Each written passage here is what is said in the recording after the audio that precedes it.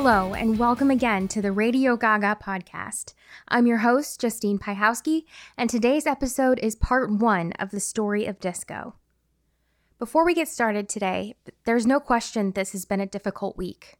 It's been hard to find the right words to say and to understand how to help. Our brothers and sisters in the African American community every day fight generational and systemic inequality that many of us will never personally know. So much of the music we all love, more than we realize, has roots in African American history. Just one example is today's genre, disco. Disco music was born out of American R&B, soul, Motown, and funk, which can be traced back to gospel and the blues, which traces back to the earliest forms of African American music, slave spirituals. These songs eased the drudgery of working all day, sometimes sent messages that were understood only by other slaves, and allowed them to dream about a world of comfort, one with peace and one without injustice. As a music fan, I have no words to truly thank the African American community for the contributions it has made throughout history to music and the arts in general. What I can do is listen. I can read. I can study. I can volunteer, I can donate, I can do more. There are a number of organizations you can support that support music and the arts in African American communities, including Trombone Shorty's NOLA-based Trombone Shorty Foundation and the new National Museum of African American Music in Nashville. Look on your local level too. An organization that DJ and I support here in Jacksonville is JAMS, Jacksonville Arts and Music School, which provides opportunities in music and the arts for our inner city kids here in Jax. Let's stand up for our friends, support Black creators, and as my friend Paul says, and it always sticks with me, be excellent to one another. Love you all, and thank you for listening. Let's get into the story of disco.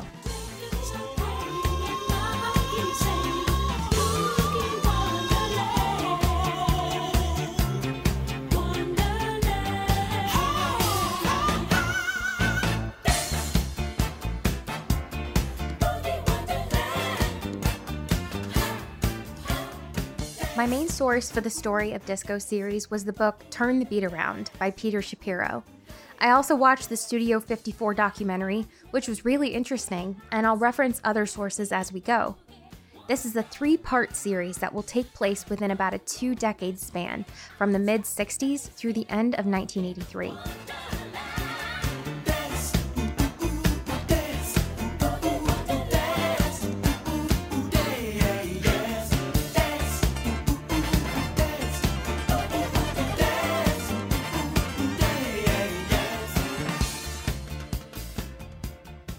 In this episode, we'll talk about some of the earliest indicators of the disco sound, even reaching back to the 30s and 40s, but largely this episode will focus on the mid-60s to mid-70s. We'll talk about how disco arrived in New York City, the epicenter of the movement, and how it expanded from there. Then episode 2 will cover around 1975 to 1978, which include the golden years of disco. Finally, our third episode will cover 78 through 83 as disco began to lose steam. But we'll also look a little bit into disco's far-reaching effect on future decades of music. Ultimately, that last bit was the impetus for wanting to do a series about disco. As many of you did, I grew up around a lot of different styles of music, including funk, soul, and disco. As a genre, it's not my favorite. I think a lot of people may say that, but we know it when we hear it. And right now, I hear it a lot. And I don't mean the hits by Gloria Gaynor or the Bee Gees or Donna Summer. Some of the key elements of disco music, including the 4-on-the-floor drum beat, cowbells, strings, the heavy bass line, and the little boo sound. It is all over the music that's been coming out just in the past 2 or 3 years.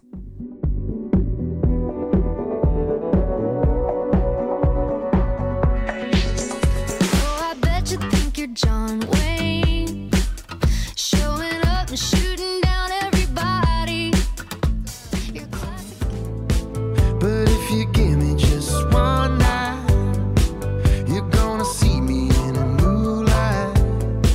Yeah, if you give me just one night, gonna make you wanna ride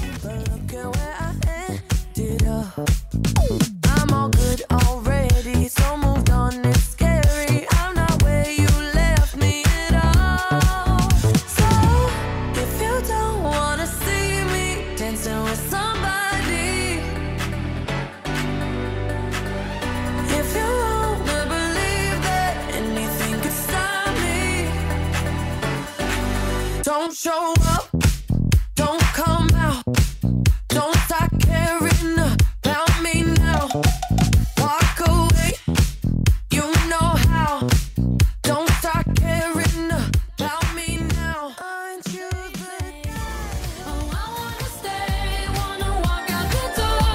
Oh no, right now, baby, I'm torn. I can't get enough, can't take anymore. Oh no, right now, baby, I'm torn.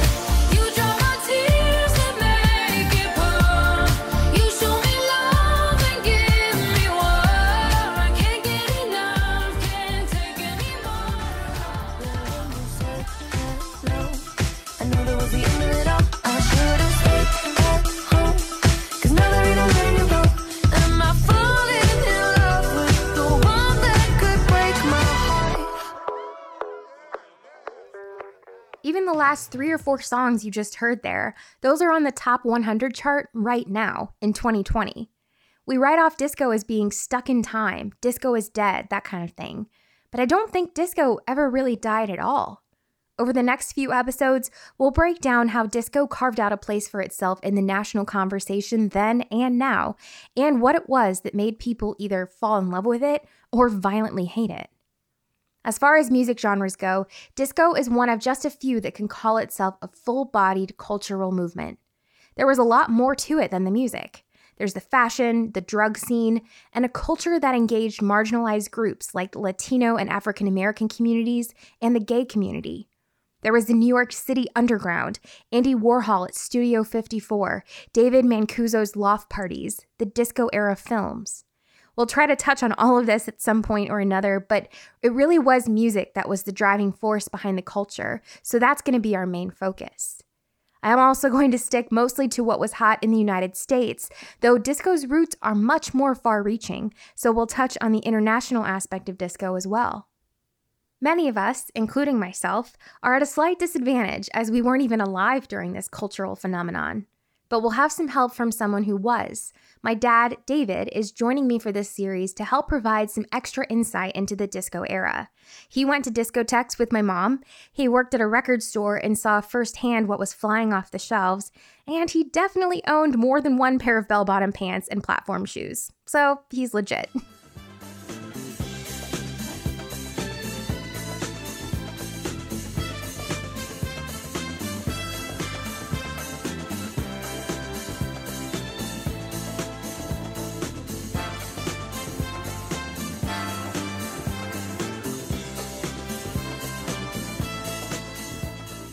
Discotheque is the combination of 2 French words, disque meaning record, and bibliothèque, library. The word can be traced back to World War II. The Swing-Jugend, swing kids, were an alternative youth movement to Hitlerjugend, Hitler Youth, in Nazi Germany. The swing kids were largely apolitical, middle and upper class, who wore long hair, which was in unwavering opposition to the order that men must wear military-length hair, and they danced to the swing music of Louis Armstrong and Nat Gunella. They'd set up these pop-up parties around town with a portable gramophone and swing records. But when they were found, the Gestapo would be notified. Gatherings continued, covert events that were just as quickly organized as they would be shut down. They were a subculture with uninhibited sexuality, interesting dress, indulging in the midst of a scary cultural climate. I mean, this was the source point of the disco aesthetic, just 30 years early. The French word discothèque came to be when the swing-jugend trend spread to Nazi-occupied Paris. Les Zazus, with their loud music and pompadour hairstyles, would go to the outskirts of Paris to small cafes and have dance parties. But they became such a headache to the authorities that in 1942, gangs of thugs would be sent after them and instructed to cut the hair off any Zazus they could get their hands on. But Hitler didn't hate the nightlife. He actually wanted Paris to continue to operate, A, because he figured with all this decadence, France would more likely be defeated quickly, and B, because his officers liked being entertained at places like the famed Moulin Rouge and 122. But it was the underground counterculture of the Zazus and the swing kids he didn't like. In 1942 and 1943, both the Swing-Jugend and Zazus became such a problem that Nazis arrested hundreds of them in Germany and France and sent them to work camps. But there were still many of them who hadn't been caught and were able to stay underground and strategize. They'd meet at a little basement club called La Discotheque, drink alcohol, and listen to American jazz records. Eventually, as the war went on, Nazis had to divert resources away from the ban on dancing and public assembly, opening the door for these clandestine dancing and drinking events to secretly expand throughout Paris, in private homes, vacant basements, and small cafes.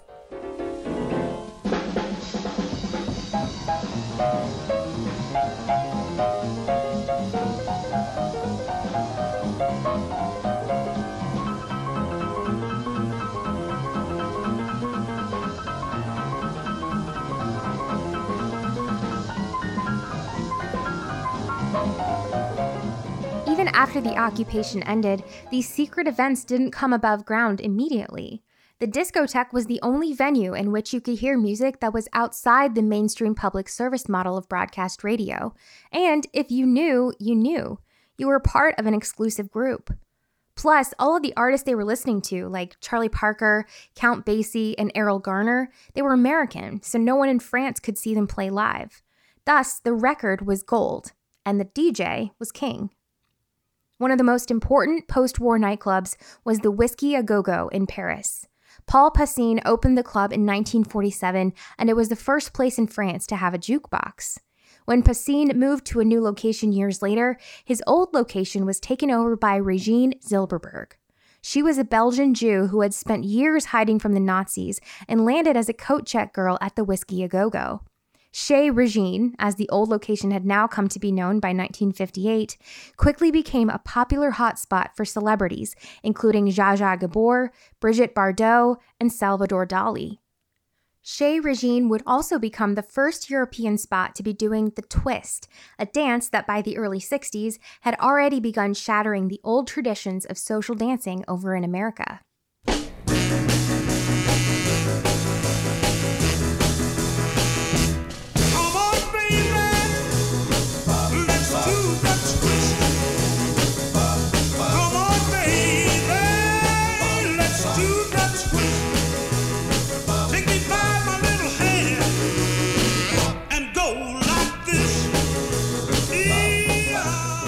Twist is pretty crucial to the story of disco. Premiering in Chubby Checker's first appearance on American Bandstand in 1960, the twist was a dance move unlike any the world had seen before it. It was a dance you could do solo, unlike the partner-only dances seen up until then. It was stationary rather than a traveling move, and it was simple. There were dance crazes before the twist, like the shake, the shimmy, the walk, and others. But while those were short-lived, the twist was an all-out cultural movement. John F. Kennedy was hosting twist parties at the White House. It was that big.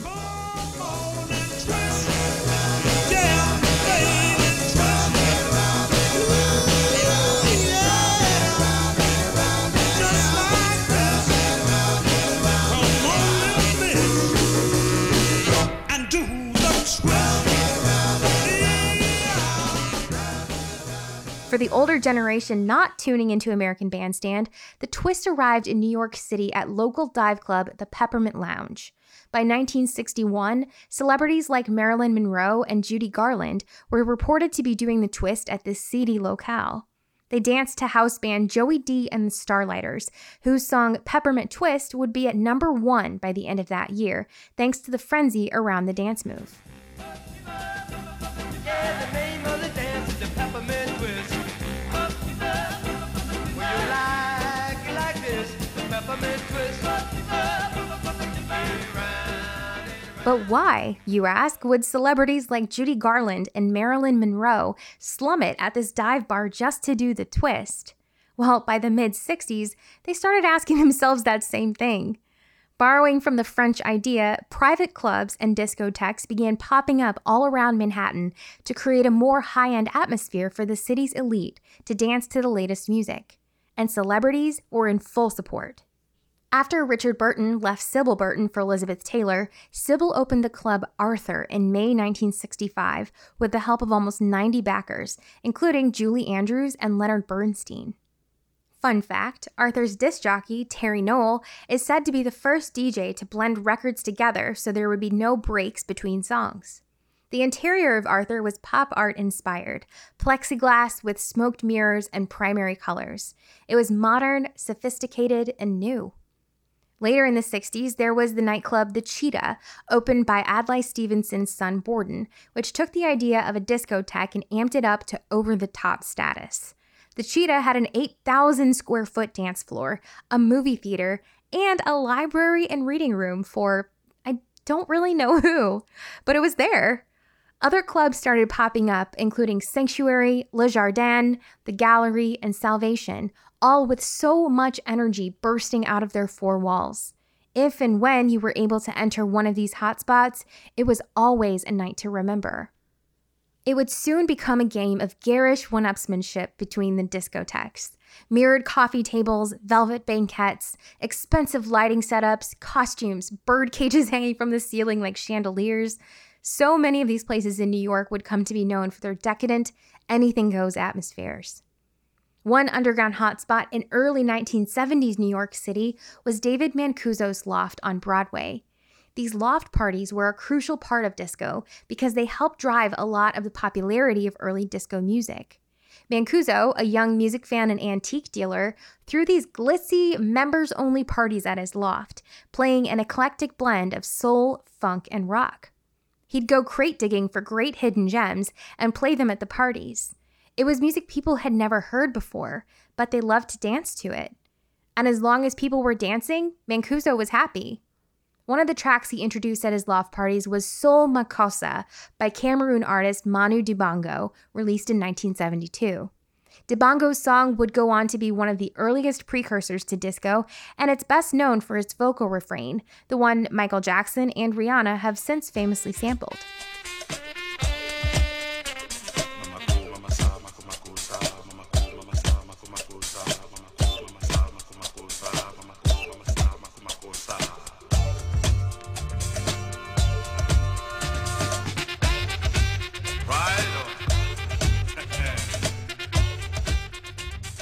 Mancuso would break a lot of fresh music to the New York scene and is credited with introducing basically the foundation of the disco sound to New York's DJ community.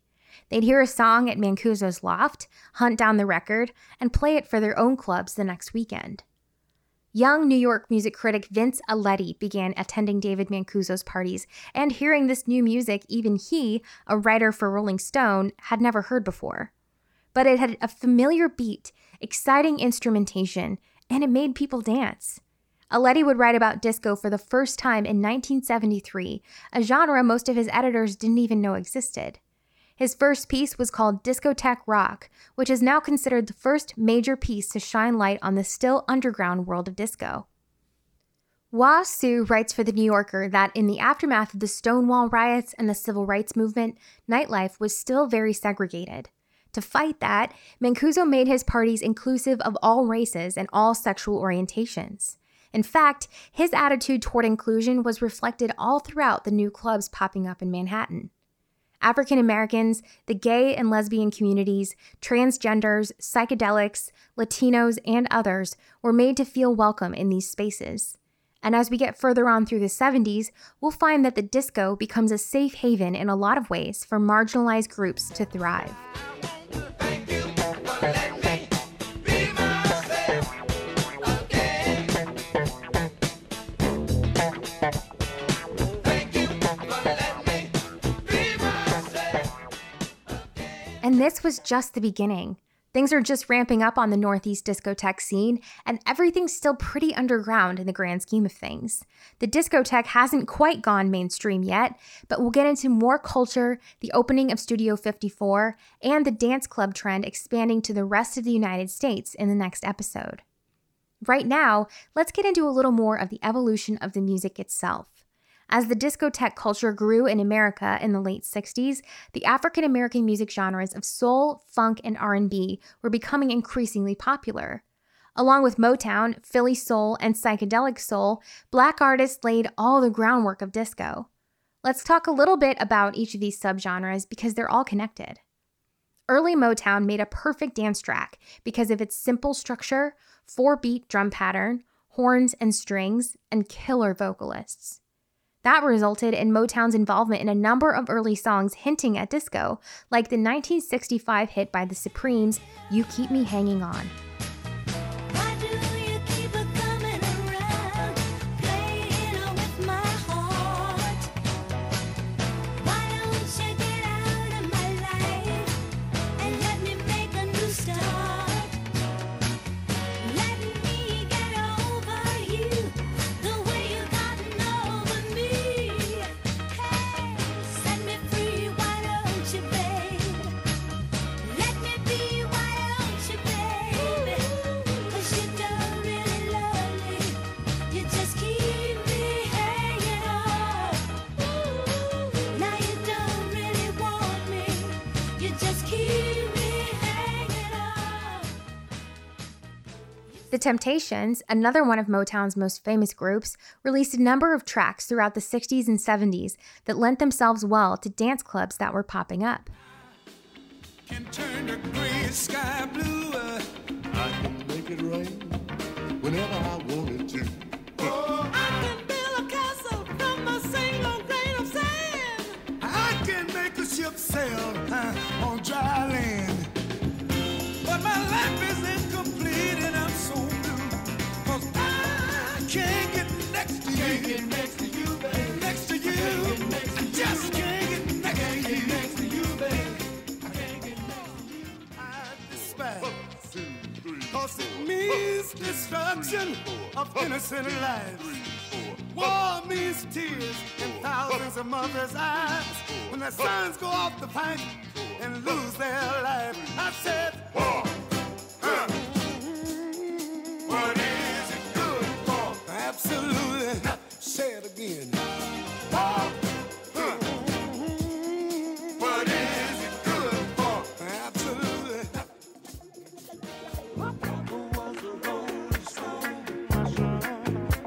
Wherever he laid his hat was his home. And when he died, oh, he left us alone.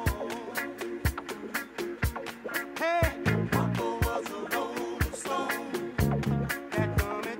Wherever he laid his hat was his home. And when he died, oh, he left us alone.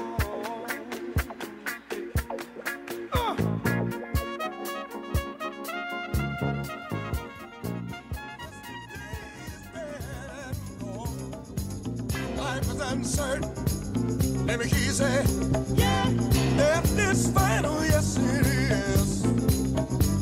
There'll be days of sunshine and laughter, but don't forget you're gonna have to shed some tears. Oh, it's the law of the land, my brothers. Oh, whether you like it or you understand. It's the law of the land. Laws made by Almighty man. Live by the good book. If you're able, you must play your cards on top of the table. After leaving the Temptations in 1971, singer Eddie Kendricks made a name for himself in the Motown genre as a solo artist. Loft party host David Mancuso heard his song Girl, You Need a Change of Mind in passing one day and decided to play at his next party. It became a huge hit and led to a number of additional Motown hits for Eddie Kendricks. Girl, you need a change of mind. Baby. Girl, you need a change of mind. While marching picket lines, pulling bras and carry signs. Now I'm for women's rights. I just want equal now. Say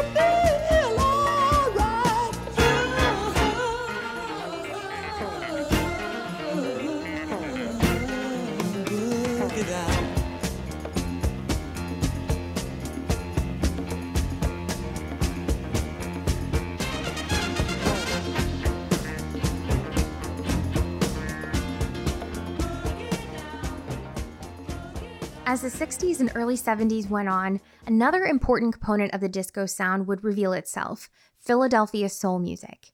Philly soul is a subgenre of soul music that was heavily influenced by funk. Similar to Motown, Philadelphia soul helped lay the groundwork for disco because of its unique and recognizable dance elements, fusing pop vocals with an R&B rhythm section and jazz influence.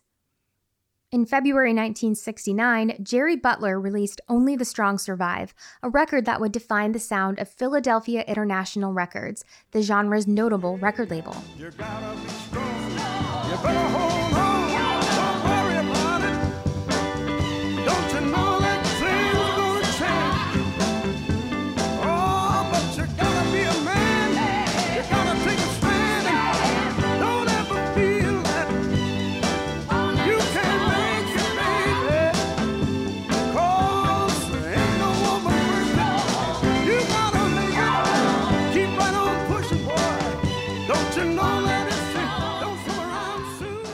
By the beginning of the 1970s, many black artists, especially those on the Motown label, started taking musical inspiration from Jimi Hendrix and 60s psychedelia, giving us psychedelic soul.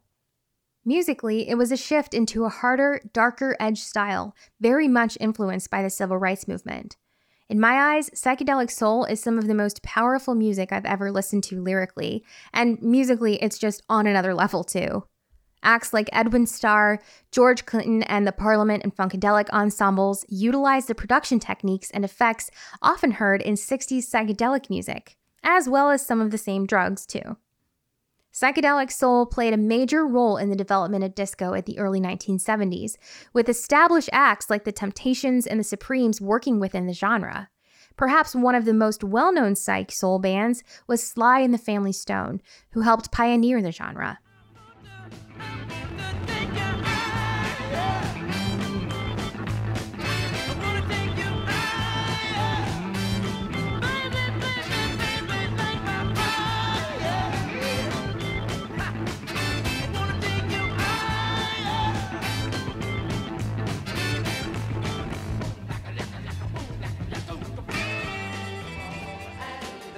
She goes back.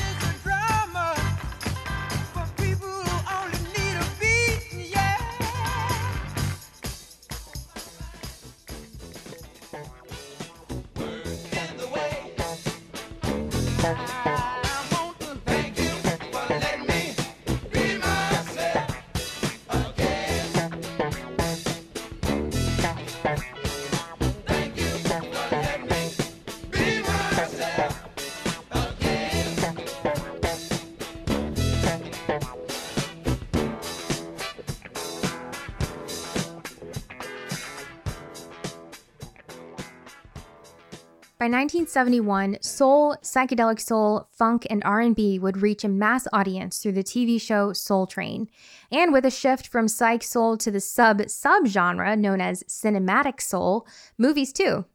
Artists like Isaac Hayes created cinematic soul by adding orchestral instrumentation, like his theme song for Shaft. Who is the man that would risk his neck for his brother, man? Can you dig it?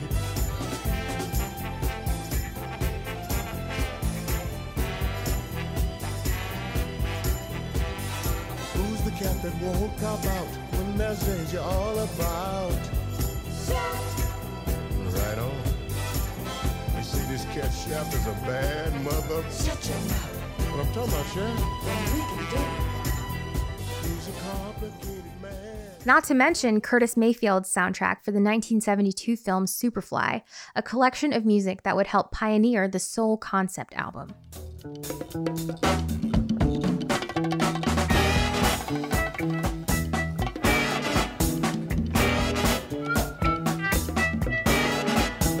Darkest of night with the moon shining bright. There's a set going strong, a lot of things going on. The man of the hour has an air of great power. The dudes have envied him for so long.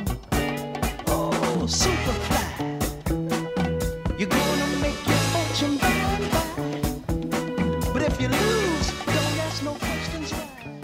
By 1972, there was a healthy mix of new artists on the psych, soul, and funk scenes, but also plenty of artists well into their careers who were staying relevant by shifting to this new sound. Many of R&B's most renowned artists of the early 60s were releasing tracks that would end up being some of disco's earliest hits, like the OJs and their hit song Love Train in 1972. People all over the world, everybody, join in. Start a love train, love train. People all over the world now, join in. Love ride, start a love train, love train. The next stop that we make will be England. The OJ's 1973 song Now That We Found Love would also be a pre-disco hit and would go on to be covered by artists through the 90s.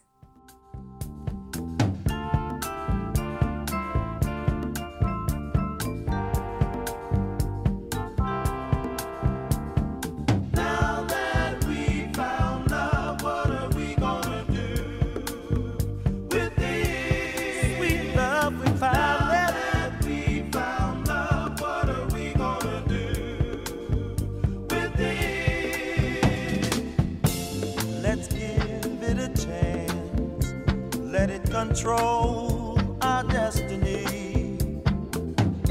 We owe it to ourselves to live happy eternally. The Queen of Soul, Aretha Franklin, got involved too. Her 1972 funk song Rocksteady is freaking awesome.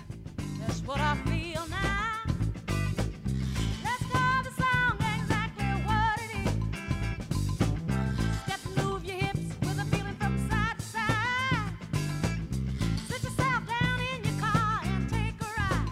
And while you're moving, rock steady, baby. Let's call this song exactly what it is. What it is, what it is, what it is. It's a funky and love I'm feeling. What it is. In the hips from the left to right. What it is I might be doing. What it is. Just bump and dance all night.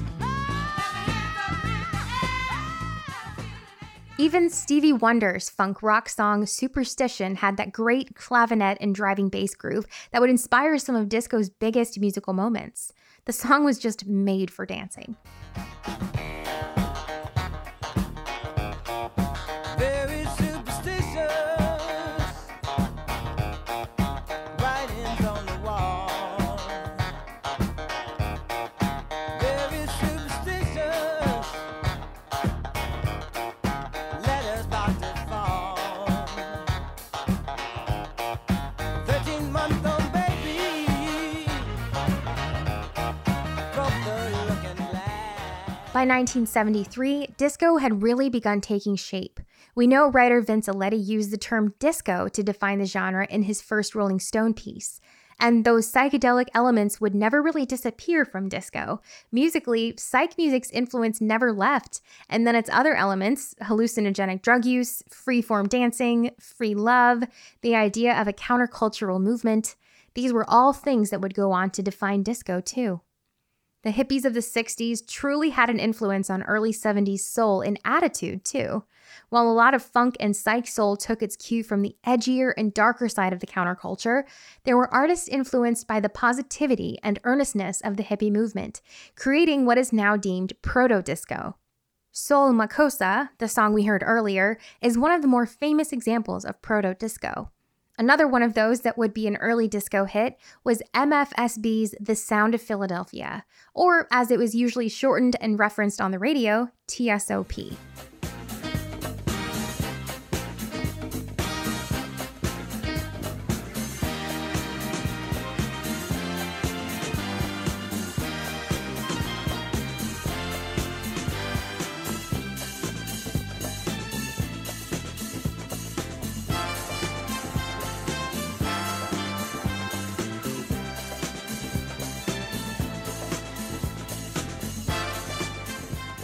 MFSB also released Love is the Message, which became another favorite of disco DJs by the mid-70s.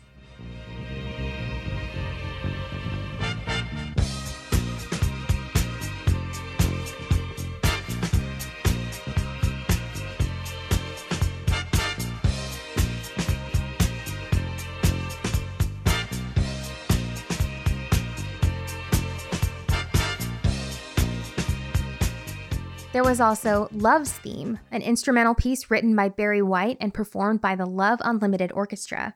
Are you gathering a theme here? Love.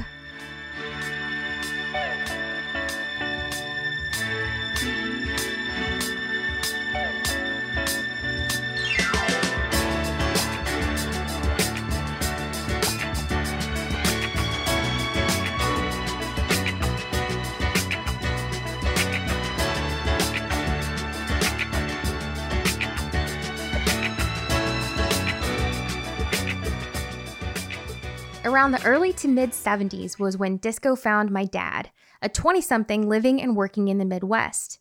And I was curious, how did he become a fan of disco? I became a kind of a disco fan slowly. I was working in a record store, and that music attracted me because people were buying the records, not big sales, but they were interesting music. And of course, I have always had different music choices and such. But I think I just went with some friends and then liked it. And then it kind of snowballed from there. What other music were you listening to before disco, while you were deep into the disco scene, and then like just after disco? Before disco, I was probably coming out of my heavy time. In a bit of coincidence, one of your recent podcasts was Black Sabbath. I had Paranoid. I want to think it was, I can't remember which other ones that. Probably like Master of Reality. Was there a 4? Yep. Okay, I had 4. But I was listening to Chicago, Doobie Brothers. And, I will say this, I was listening to the Bee Gees. And we can get into that, how I was listening to the Bee Gees before disco. But I had several Bee Gees albums. As you know, as a personal note, you know that my music tastes have always been... Eclectic? Eclectic, bordering on psychotic, you know. I was looking at one playlist the other day I have on Spotify, and there was some of this disco music that I've been listening to that I've rediscovered, and I put on one of my playlists next to Keith Urban's The Fighter. So, how do you? But I listen to the music because it's a purpose. That's a cycling music or running music. The song doesn't particularly mean that much to me. It's just good music that keeps you running or keeps you pedaling or working out. So. My music tastes before were all over the map. And of course during didn't really change that much. Yeah, Once again, it really didn't. I didn't stop listening to other music. I just had new tastes or new additional tastes. Was disco for you the kind of music that you would put on a record in your house and listen to, or was it more of the action of going out dancing where you heard the music? That's a good question. I think I listened to the music. I think I had some records and that I would listen to around the house or in the car. But I think a lot of that music translated better when it was, turned up full blast and beating and, with a good beat and so forth. I never can say goodbye. No, no, no. I never can say goodbye. Every time I think I've had enough, I start heading for the north. There's a very strange vibration piercing me right to the core. It says turn around. Though Gloria Gaynor had been a recording artist since the 1960s, her breakthrough really came in 73-74 when she released the album Never Can Say Goodbye on MGM Records. She'd go on to be a disco sensation, and we'll talk about her a lot more in the next episode. But her earliest hit was this cover of the Jackson 5 song of the same name, Never Can Say Goodbye.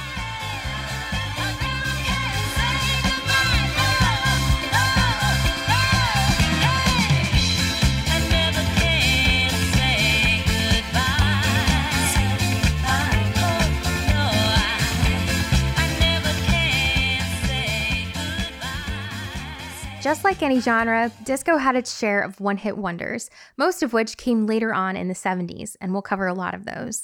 But one of the very first was Carl Douglas's 1974 hit, Kung Fu Fighting.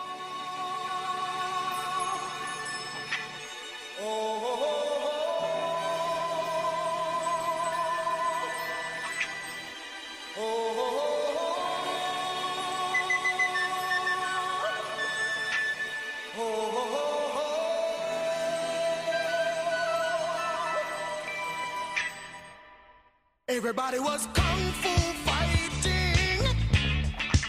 Those kids were fast as lightning. In fact, it was a little bit frightening. But they fought with expert timing. There were funky Chinamen from funky Chinatown. They were chopping them up, they were chopping them down. It's an ancient Chinese art, and everybody knew their part. From a fainting to a slip, and a kicking from the hip. Everybody was kung fu fighting. And they weren't necessarily one-hit wonders, but Kool and the Gang had an interesting relationship with the disco era. Their hit song Jungle Boogie became a popular nightclub track in 1974, but then strangely, they wouldn't have another hit until 1979, as disco was on its way out.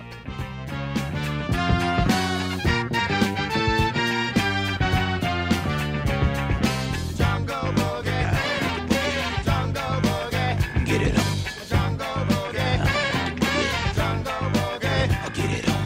jungle boogie, jungle boogie, But with the get down, jungle boogie, jungle boogie. shake it around. With funk, soul, and disco fast approaching the top of the Billboard charts, and the concept of the discotheque beginning to spread rapidly to more major cities, the United States was about to catch disco fever. It would take over absolutely everything. And that's where we'll pick up in the next episode.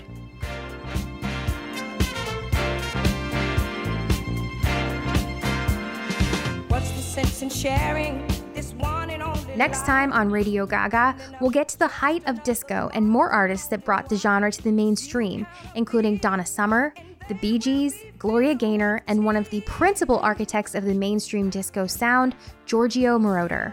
We'll talk about what makes a disco song, from the instruments to tempo, and the opening of Studio 54. We'll also get more insight from my dad on what was flying off the shelves at the record store and what it was like going to the disco. There's also a number of decidedly non-disco artists who created songs just to join the trend, including the Rolling Stones, Dolly Parton, and yes, even the Grateful Dead. I'll see you back here next time.